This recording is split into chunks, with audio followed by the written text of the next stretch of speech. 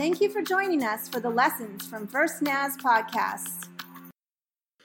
I've been preaching through the second half of the book of Ephesians, and I knew I was going to be gone for a week, and so a while ago I asked Pastor Monty if he would preach, and I had kind of laid out a plan, and I thought it'll be right for Pastor Monty to preach the armor of God. I'll be that far, and he'll just take off, and it'll be seamless. And then I got to preaching, and I didn't get as far as I intended to, and so now I have to take a step back.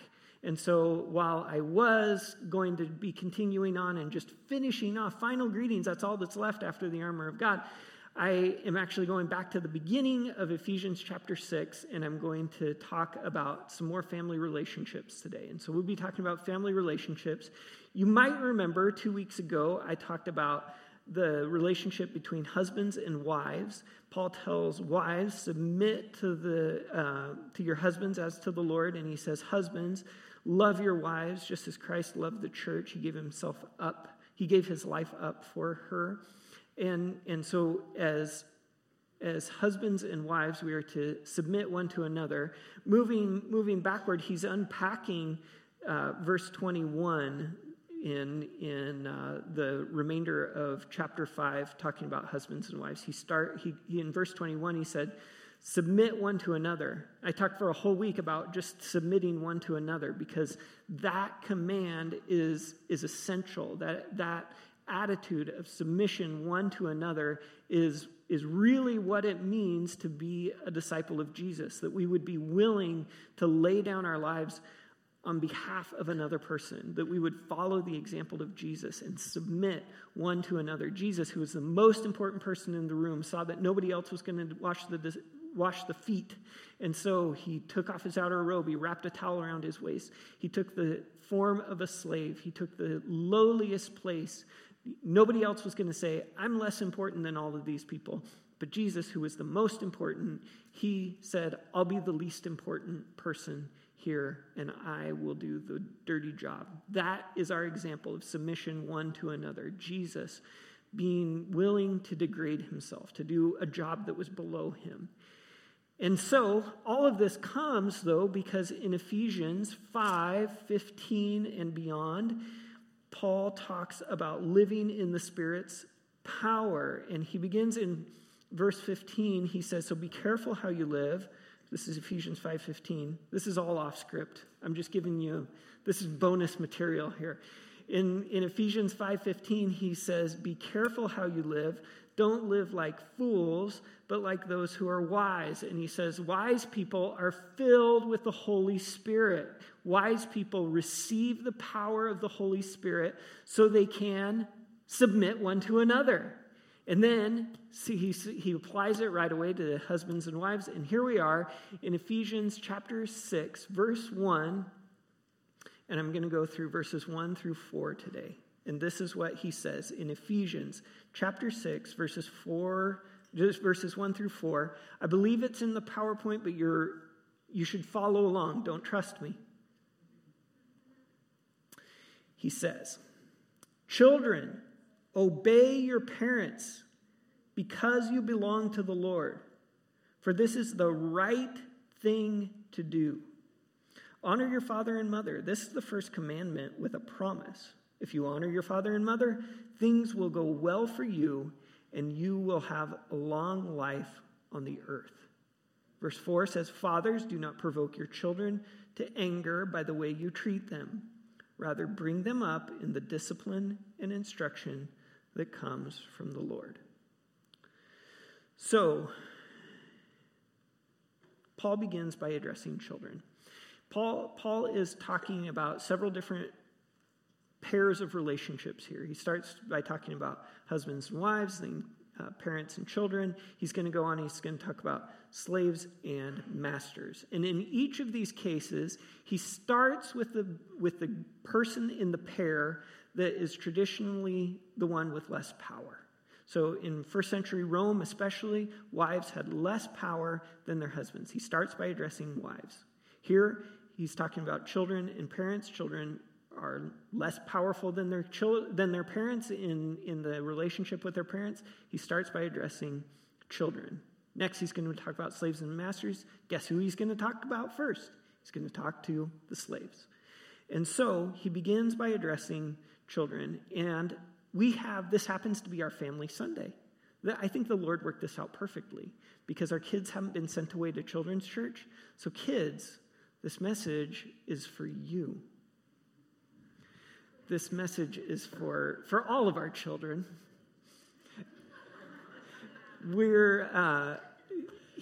Paul says, children, obey your parents. Now, children, teens, I want you to know I work hard for you. As your pastor, I spent hours writing this message, researching. I looked in dictionaries, English dictionaries, and Greek dictionaries, and Greek and English dictionaries. I looked in commentaries. I looked in references. I looked in materials left and right. And here's what I found. Obey your parents. When Paul says obey your parents, the word he uses in the Greek, he wrote originally in the Greek, right? The word he uses, it means obey. It means obey your parents. There's like no wiggle room. I tried to find a loophole for you. I promise. I worked hard to see if there was anything I could get it to say. And I did all of my preacherly tricks on this text to get it to say something other than, kids, you have to obey your parents. And you know what it says? It says, kids, obey your parents. My mom is here today. I want you to know I have subjected myself to this text. I have worked on it. There's just no wiggle room here. And so, if you go on, if you continue reading, it says in the New Living Translation, the translation that I like, that I read all the time, it says, "Children, obey your parents because you belong to the Lord." Now, if you're looking at a different translation, the New Living Translation actually isn't very faithful to the Greek text right here in a word-for-word sense.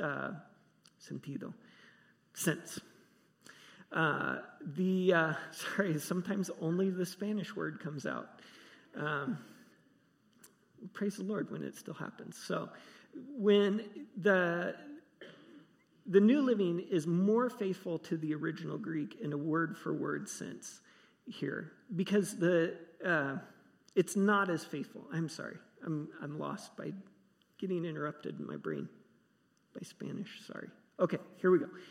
The New Living is not as faithful to the original text in a word-by-word sense. The other text, like if you're reading in the New Living or in the New International Version, or if you're reading in, I don't know, whatever other version you might be reading, New American Standard. If you're reading in the New King James or the Old King James, whatever other text you might be reading, it probably says, obey your parents in the Lord. Is that right? Anybody who's reading something else? I see Dale is agreeing with me. Okay, the teens got it in a different version. Does yours agree? Okay, so it says, obey your parents in the Lord. Okay, so here's what I did. I did a preacher trick. I thought, okay, here we go. Maybe it means something different if there are parents in the Lord, right? Maybe that means that there is like a special category. And if our parents are believers, if we're believers and our parents are believers, then maybe we have to obey them. But otherwise, maybe not. And I kind of subjected that to some looking around in the New Testament. I compared it to other places where Paul talks about children obeying your parents and other things that Paul says. And it turns out that idea of maybe we only have to obey our parents if they are also believers in the Lord, maybe that idea, that actually doesn't work. That actually doesn't work. Because Paul, when he talks about the way that we live our lives with people who are not also Christian, he says we need to live to a high standard. We need to draw them to Christ by our good behavior, by our good works. We need to make sure that they know that we love them. And so if you are a child here, a believing child of a non-believer, you are still required to obey your parents. You still have to obey your parents. If Paul said something other than that, it would totally disagree with everything he says in other places about how our lives look in relationship to those outside of the church. Paul tells us when we live among those who are outside of the church, we have to live winsomely. We have to be people who draw others toward Christ. And so Paul believes that as Christians, we behave in certain ways. And one of those ways is to honor our relationships. And as children, regardless of whether our parents are believers or not, one of the things that we do as believers is to obey our parents. And I thought maybe there's like some special relationship that's like parents in the Lord, right? But that's just not a thing.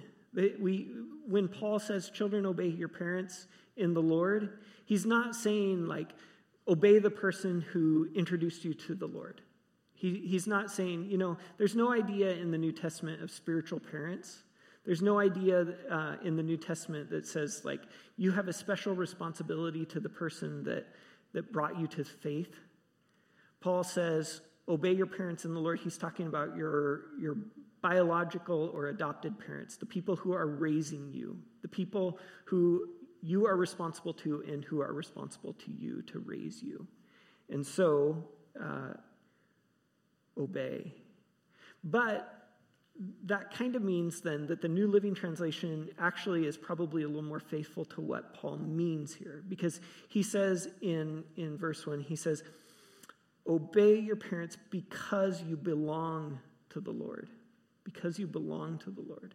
So this is the natural way we will live if we belong to the Lord. We will obey our parents. We will be obedient people in our family relationship. And so Paul has been talking about what it means to belong to the Lord and what it means to be a person who is shaped by our faith. And if we go back to Ephesians 5, verse 15, Paul talks about how when we belong to the Lord, we live as wise people. We live as wise people. It is wise to obey our parents. It is wise to obey our parents. But because we belong to the Lord, we want to live in a wise way. We want to be wise people. I think there is an innate desire in all of us to want to be wise people, right? It would be cool to be the person that is sought after for their wisdom, wouldn't it? I wouldn't know, but I'm sure it would be cool if somebody would seek after you for your wisdom, right? We all have an innate desire to live a wise life. Wise people have good relationships with others, right? If you think about the wise people in your life, they're people who have good relationships with others. Wise people live exemplary lives. Wise people live lives that we would maybe want to imitate. And so Paul says, in all of these passages that he talks about from Ephesians 5:15 on, he talks about living wisely, being filled with the Holy Spirit, and the outworking of that is submit one to another, husbands and wives, children, obey. This is wise. This is wisdom. Submitting to our parents is wise. And the Bible bears this out over and over when the Bible talks about wisdom. It shows people obeying their parents. It talks about obedience to parents. In the book of Proverbs is probably the best collection of wisdom in the Bible. King Solomon, who was the wisest man to live, wrote down a bunch of wise sayings. And he says a bunch about children obeying their parents as a wise way of life. He says, I'll give you a few examples. In Proverbs 1, verses 8 and 9, he says, my child, listen when your father corrects you. Don't neglect your mother's instructions. What you learn from them will crown you with grace and be a chain of honor around your neck. In chapter 6, verse 20, and I'm going to go beyond verse 20, but starting in verse 20, Proverbs 6:20, he says, "My son, obey your father's commands, and do not neglect your mother's instruction. Keep their words always in your heart. Tie them around your neck. When you walk, their counsel will lead you. When you sleep, they will protect you. When you wake up, they will advise you. For their command is a lamp, and their instruction a light. Their corrective discipline is the way of life." And then finally in Proverbs 13, verse 1, we read, "A wise child accepts a parent's discipline. A mocker refuses to listen to correction." The Bible clearly teaches that wise people listen to the instructions of their parents. And it makes sense that it is wise to listen to the instruction of our parents, isn't it? Here is an older person who has walked along this earth longer than us, like necessarily if it's a parent, right? This person has more life experience than us, and they love us. They are like programmed to love us. They love us, and they want what's best for us. And so why wouldn't we listen to the wisdom of that person who God has placed in our lives, in whose home we have been born? We ought to listen to the wisdom of our parents. And then as Paul goes on, he says, not only because you belong to the Lord, but it's the right thing to do. The end of verse 1, he says, "For this is the right thing to do, to obey your parents." Children, obey your parents because this is the right thing to do. Our motivation is because we want to do what is right. Right? As believers, we have this certain standard of living, but Paul also calls us to doing what is right. This is just like innately in our human makeup. We know that it is right to obey our parents, and so because it is right, and this is interesting how the Bible doesn't always comport with social norms. It doesn't always square with what society says is right and what is good. But this is one place where society and the Bible just like line up, because most cultures say children should obey their parents. Most cultures say that. But the Bible doesn't always agree with that, right? The Bible doesn't always agree with what the culture around us says. The Bible says things like, turn the other cheek. Our culture would say, you're weak if you turn the other cheek. The Bible instructs us to love our enemies. Our culture would say, it is dumb, it is reckless to love your enemies. The Bible says that's the wise way to live. The Bible would say, serve people who are below you. Think of yourself as less. Our culture, meanwhile, would say, that's degrading. Have some self-respect, and don't serve the people who are below you. But here, the Bible and culture just like line up perfectly. Our culture says, children, obey your parents. The Bible says, children, obey your parents. Like a broken clock can be right twice a day, right? This is one of those times when culture actually kind of agrees with biblical wisdom here. And most cultures in the world say, honor your parents, obey your parents. And Paul just, he just doesn't mince words. He says, obey, obey, obey. I'm sorry, teens. I couldn't find a loophole for you. I couldn't find anything for you in verse 1 here. And now we're going to go on to verse 2, where it gets worse. Because he says in verse 2, he quotes from the Old Testament. He quotes the 5th of the 10 Commandments, which says, obey your parents, honor your father and mother. He says this is the first command with a promise. So there's two motivators here. There's a motivator, first, that this is just purely a command, right? It is a command from Scripture that you obey your parents. But then he says, there's also a promise, though. There's a promise that comes with this command. And so, if you obey your parents, he says in verse 3, if you obey your parents, if you honor your father and mother, things will go well for you, and you will have long life on the earth. Now, if you're comparing verse 3 with Exodus chapter 20, where the Ten Commandments are listed, you'll notice that it's just slightly different. Because in Exodus chapter 20, it talks all about how your life will be long in the land, in the promised land, in the land that I am promising you, God says. And so Paul interprets the command for his audience that was living in Ephesus. Ephesus was not in the land that God had promised to his people, but he says it is a perfectly acceptable interpretation of the commandment to say, honor your father and mother, and you will have long life on the earth. It's not necessarily only about people who live in the promised land. The promise isn't only in commandment number 5. The promise isn't only for those Jews who lived in the promised land. The promise is for everyone. Honor your father and mother, and it'll go well for you. You'll have long life on the earth.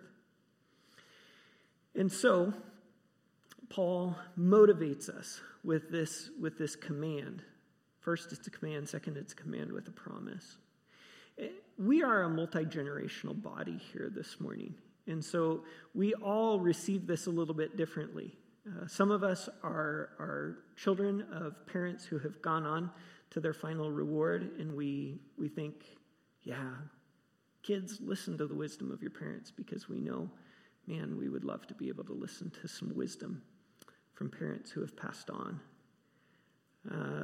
Some of us are younger. We have a number of young people here who are still at a stage in their life of dependence on your parents.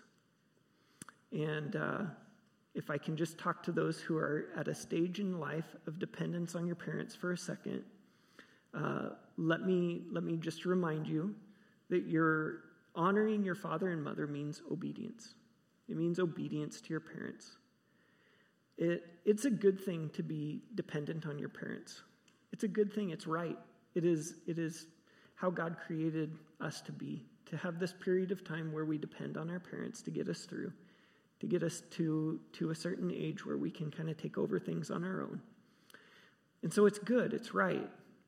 While you are in that stage, your posture toward your parents, your attitude toward your parents should be that of obedience, to listen to them. During this time, your parents are looking out for you. I promise your parents are looking out for you. Whether you feel like it or not, whether it feels like your parents are trying to restrict you, it is generally wisdom that is trying to restrict you. It is generally them looking out for what is best for you. Parents want what is best for you. But let me tell you, especially teens, parenting is hard. You need to give mercy to your parents. And parenting is hard because we have such hopes and expectations for our kids. We want what's best for our kids. We want you to be happy. We want you to do well. We want you to enjoy life. And we know that there are certain bounds that will make life more enjoyable and more meaningful. And your parents are trying to give you those boundaries to help you to honor God and to put you on the right path.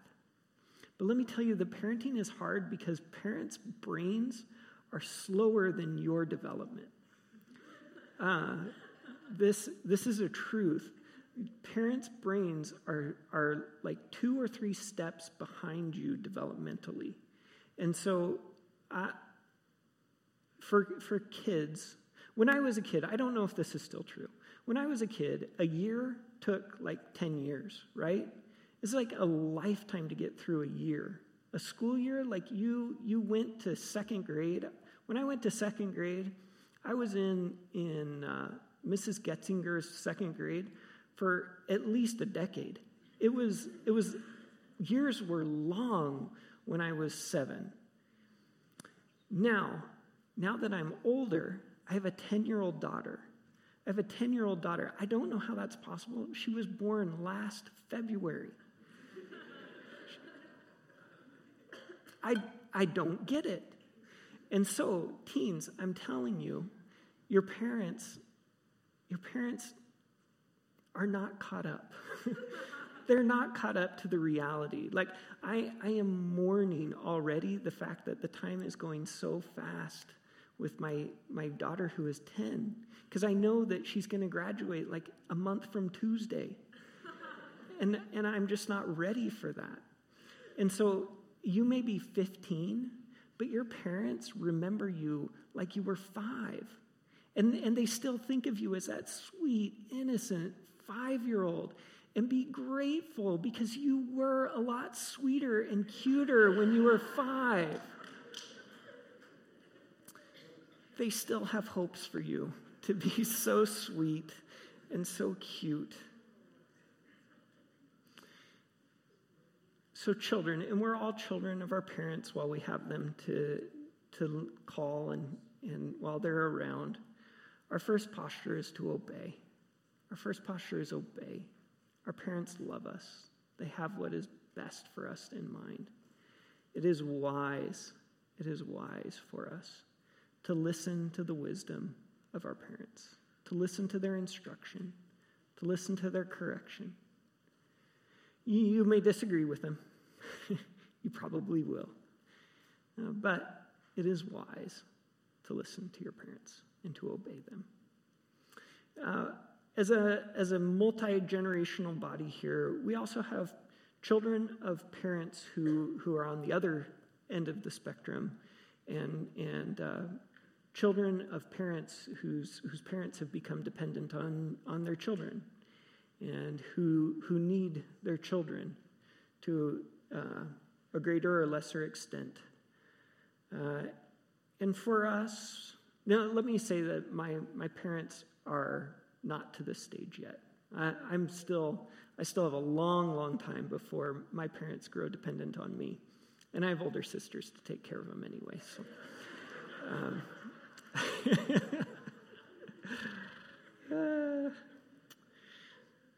Honoring our parents who, when we become adults, as we grow up and no longer are dependent on our parents in the same way that we are as children, as young children. We're always children, right? Honoring our parents means listening, means seeking their wisdom, genuinely seeking and listening for the wisdom of our parents, genuinely hearing them. I remember one of the best pieces of advice I got when I was got married was, ask your dad for wisdom. Ask your dad for wisdom. My dad didn't have any great words, but it started a great conversation. And my dad was delighted to have the opportunity to speak to me. It means that we also help them to live their last years in dignity, that we help them out. As I had this kind of realization about the pace of change in life. You know, when you're young, you get all of these abilities and learn all this stuff, and then you turn 20 and nothing changes for, I'm hoping, another 40 or 50 years, because I still feel like I'm 20, and that was like half my lifetime ago. And so, but then all of us are different, but we all reach an age where the pace of change picks up again. And we start forgetting, and we can't do physically the things that we used to be able to do. And those of us with parents in their sunset years, your parents remember what they could do a year ago, and sometimes think they still can do a year ago, but can't. And so as children, we continue to honor our parents, continue to try to make their last years as enjoyable as possible, to help them live in comfort and dignity, and to honor them. Biblical submission recommends that we treat our parents as we will want to be treated when we get to the age where we depend on our own kids, right? The Holy Spirit guides us so that we have the strength to do what is right for our parents, even when it's hard, even when it's expensive, even when it's time-consuming. The Holy Spirit guides us to do what is right, to honor our mothers and our fathers.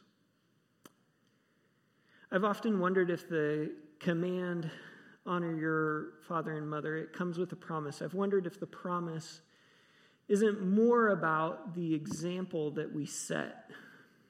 The promise for long life. It'll go well for you and you'll have long life in the land.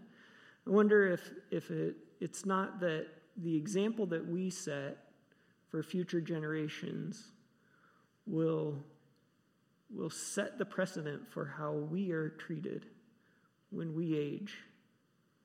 And if we honor our fathers and mothers, then the generation that comes behind us will honor their fathers and mothers and take good care of us. It's true, though, that Paul doesn't put any age limit on the command. He simply says, obey, honor, no exceptions, no caveats, no loopholes. Couldn't find a single one. I looked all over. There's not one to be found.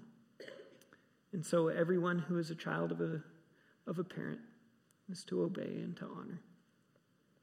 And then Paul works through these family relationships. He's talked about husbands and wives, and now he's not just talking to children. He says parents. In verse 4, he says, fathers, do not provoke your children to anger by the way you treat them. Rather, bring them up with the discipline and instruction of the Lord. And so, Paul tells us that we're, as parents, we're supposed to bring them up, bring our children up in the discipline and instruction of the Lord. Discipline and instruction is doing what I said to our kids we do. We provide boundaries. Instruction means we speak. We tell our children, these are the boundaries. These are the areas that you need to stay within. We show.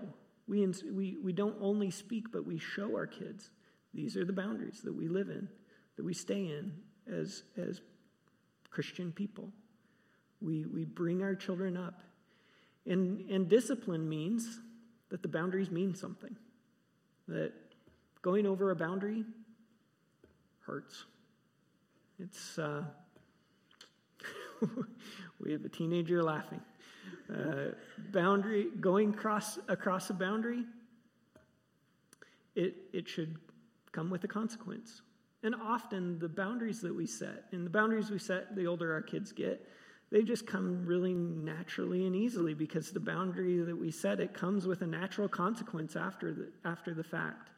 With younger ones, we have to kind of create some consequences. Kids should know what the consequence is going to be when they cross the boundary. I am for a vague consequence every now and then. You do not want to know what will happen to you. It's a powerful parenting tool. But as parents, we need to let our kids know this is the boundary, and this is what will happen if you cross the boundary. As our children get older, we continue to offer them instruction. We continue to offer them our wisdom, but we don't have the opportunity to provide discipline and boundaries in the same way. It's pretty hard for parents of adults to provide discipline. And so these words are meant more for parents of younger children. Paul says, don't provoke your kids to anger. There's a significant difference between provoking and being proactive, isn't there? We will rarely provoke our children if we proactively tell the kids, this is where the boundary is. This is what's going to happen if you cross the boundary. Being proactive is kind of an antidote to provoking our kids. There are a few pitfalls, though, that we can fall into. And as Paul says, this is about wise living. This is about living as wise people, as believers. I was thinking about some of the ways that we can fall into traps as parents. Some pitfalls. There's a few that I thought of. A couple are related to our ego. Our own ego gets damaged when our kids say no or go over the boundary that we have set for them. Because in our own world, we are boss, and our kids ought to follow us just because I've said so. And so we can, as parents, have our ego hurt, have our feelings hurt. We can lash out in anger, and that's not proactive, and that is more provoking parenting. Paul says, don't provoke your children to anger. So we have to watch our ego. We also have to watch our ego as it relates to what people think about us, because sometimes we can feel like, maybe I'm the only one who feels this way, but I feel like our children are a reflection of who we are. And so if our children aren't perfect 24 hours a day, 7 days a week, then people will start to realize that I'm not perfect 24 hours a day, 7 days a week. And so we worry that our children are a reflection on us in some unhealthy way. And we can, again, get angry and lash out and treat our children in ways that aren't fair because we have our own ego wrapped up in how our children behave. Another pitfall that we can come to is just not picking our battles well. As parents, wisdom suggests that we let our wisdom be wisdom in the important circumstances and maybe not in the less important circumstances. Alyssa and I were driving through a Costco parking lot. It's been our kids were tiny. It was in Kennewick. We may not have had any kids. I can't remember, but we saw a mom and a dad and a teenage daughter. And the teenage daughter, I don't really remember what she was wearing, but she was dressed very inappropriately for Costco. Like maybe she had thought they were only going to Walmart and she would be fine.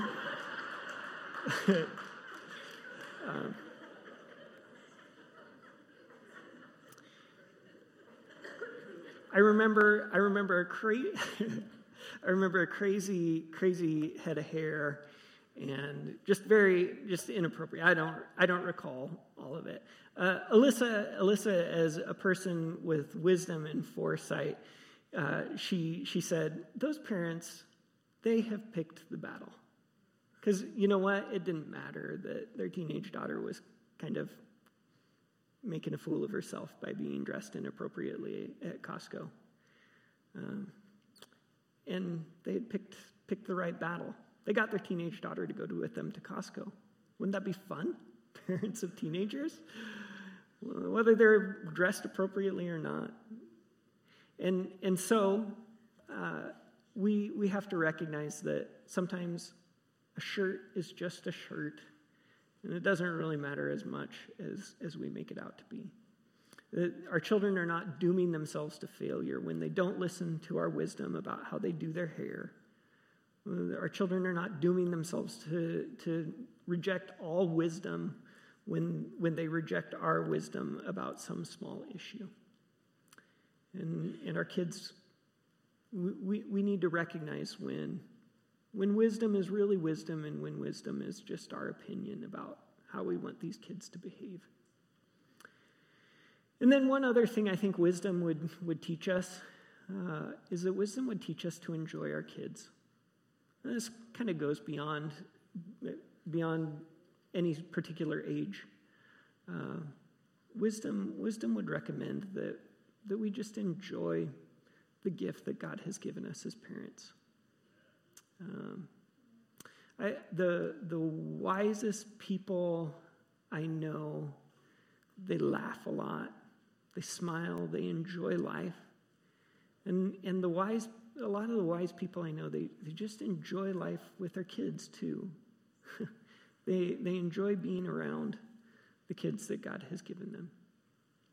And for some, looking around, I see a lot of parents who have kids across the country who can't enjoy their kids like they would like to, day in and day out. But enjoy your kids as you can. Remind them how much you enjoy them. Remind them how much you love them, how important they are to you. What a joy it is to be their mom or their dad. We never get tired of it, do we, as kids?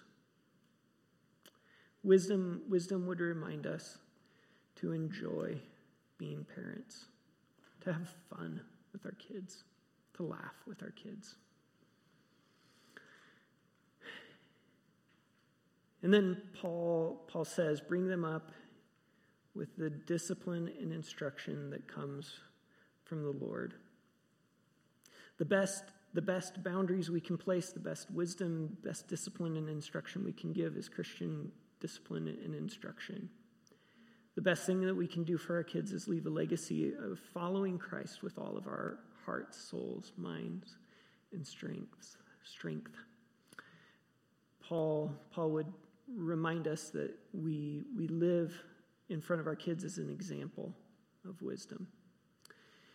And this morning, as we submit one to another, and as we consider what it means as parents and as children to honor, to obey, to bring our kids up in the way that we ought to, I'm going to invite us to gather together in family groups and to take communion together.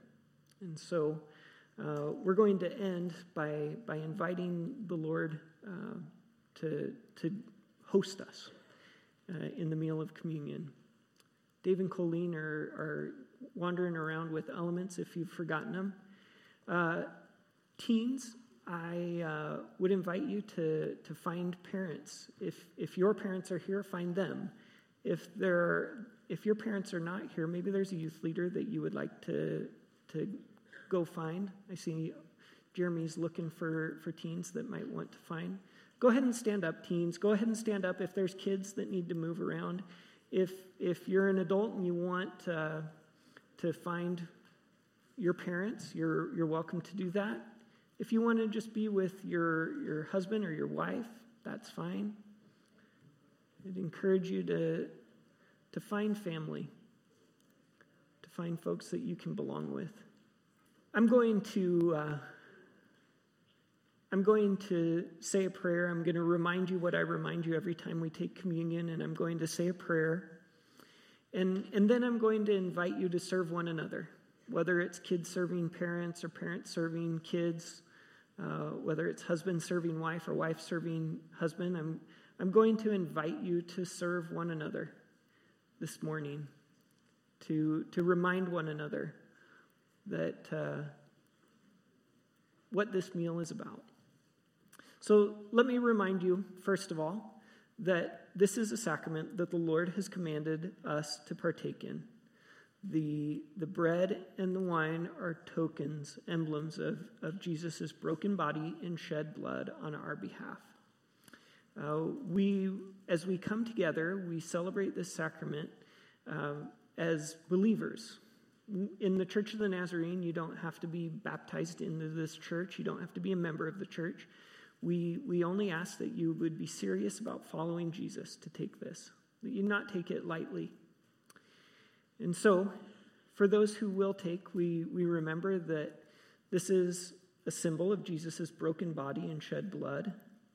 It's also a reminder that Jesus has not finished here on this earth, that he will come again and he will set all things to right.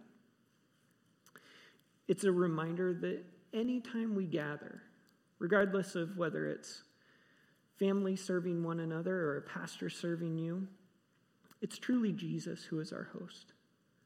It is one table. We take this meal together with Christians everywhere. We are one as we receive it. So let's pray. Our Heavenly Father, God of all mercy and grace, you sent Jesus to die for us. You love us like parent.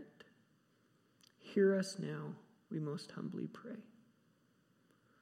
Lord, I ask that you would come into this time, that your Holy Spirit would guide us and bind us closer together as family, as friends, as loved ones, as people who are a part of this body, who need one another and need you, Lord. We remember that on the night that Jesus was betrayed, he took bread. He gave thanks and he broke it and he gave it to his disciples and he said, "Take and eat. This is my body which is broken for you." And we remember that after the meal he took the cup, and when he had given thanks, he gave it to his disciples and said, "Take and eat. This is my blood which is poured out for you and for many for the forgiveness of sins." And so, Lord, in remembrance of these, your mighty acts in Christ Jesus, we ask that you would pour out now your Holy Spirit on this gift of bread and wine, that they might be for us the body and blood of Jesus, so that we may be for the world his body, redeemed by his blood. We thank you, God, in all sincerity and with great hope, that you have given us your grace for this moment, that we can share this meal with one another and with all believers, with certain hope of Jesus, our Lord. And so, God, it is in his powerful name, by the grace of the Holy Spirit, that we pray. Amen.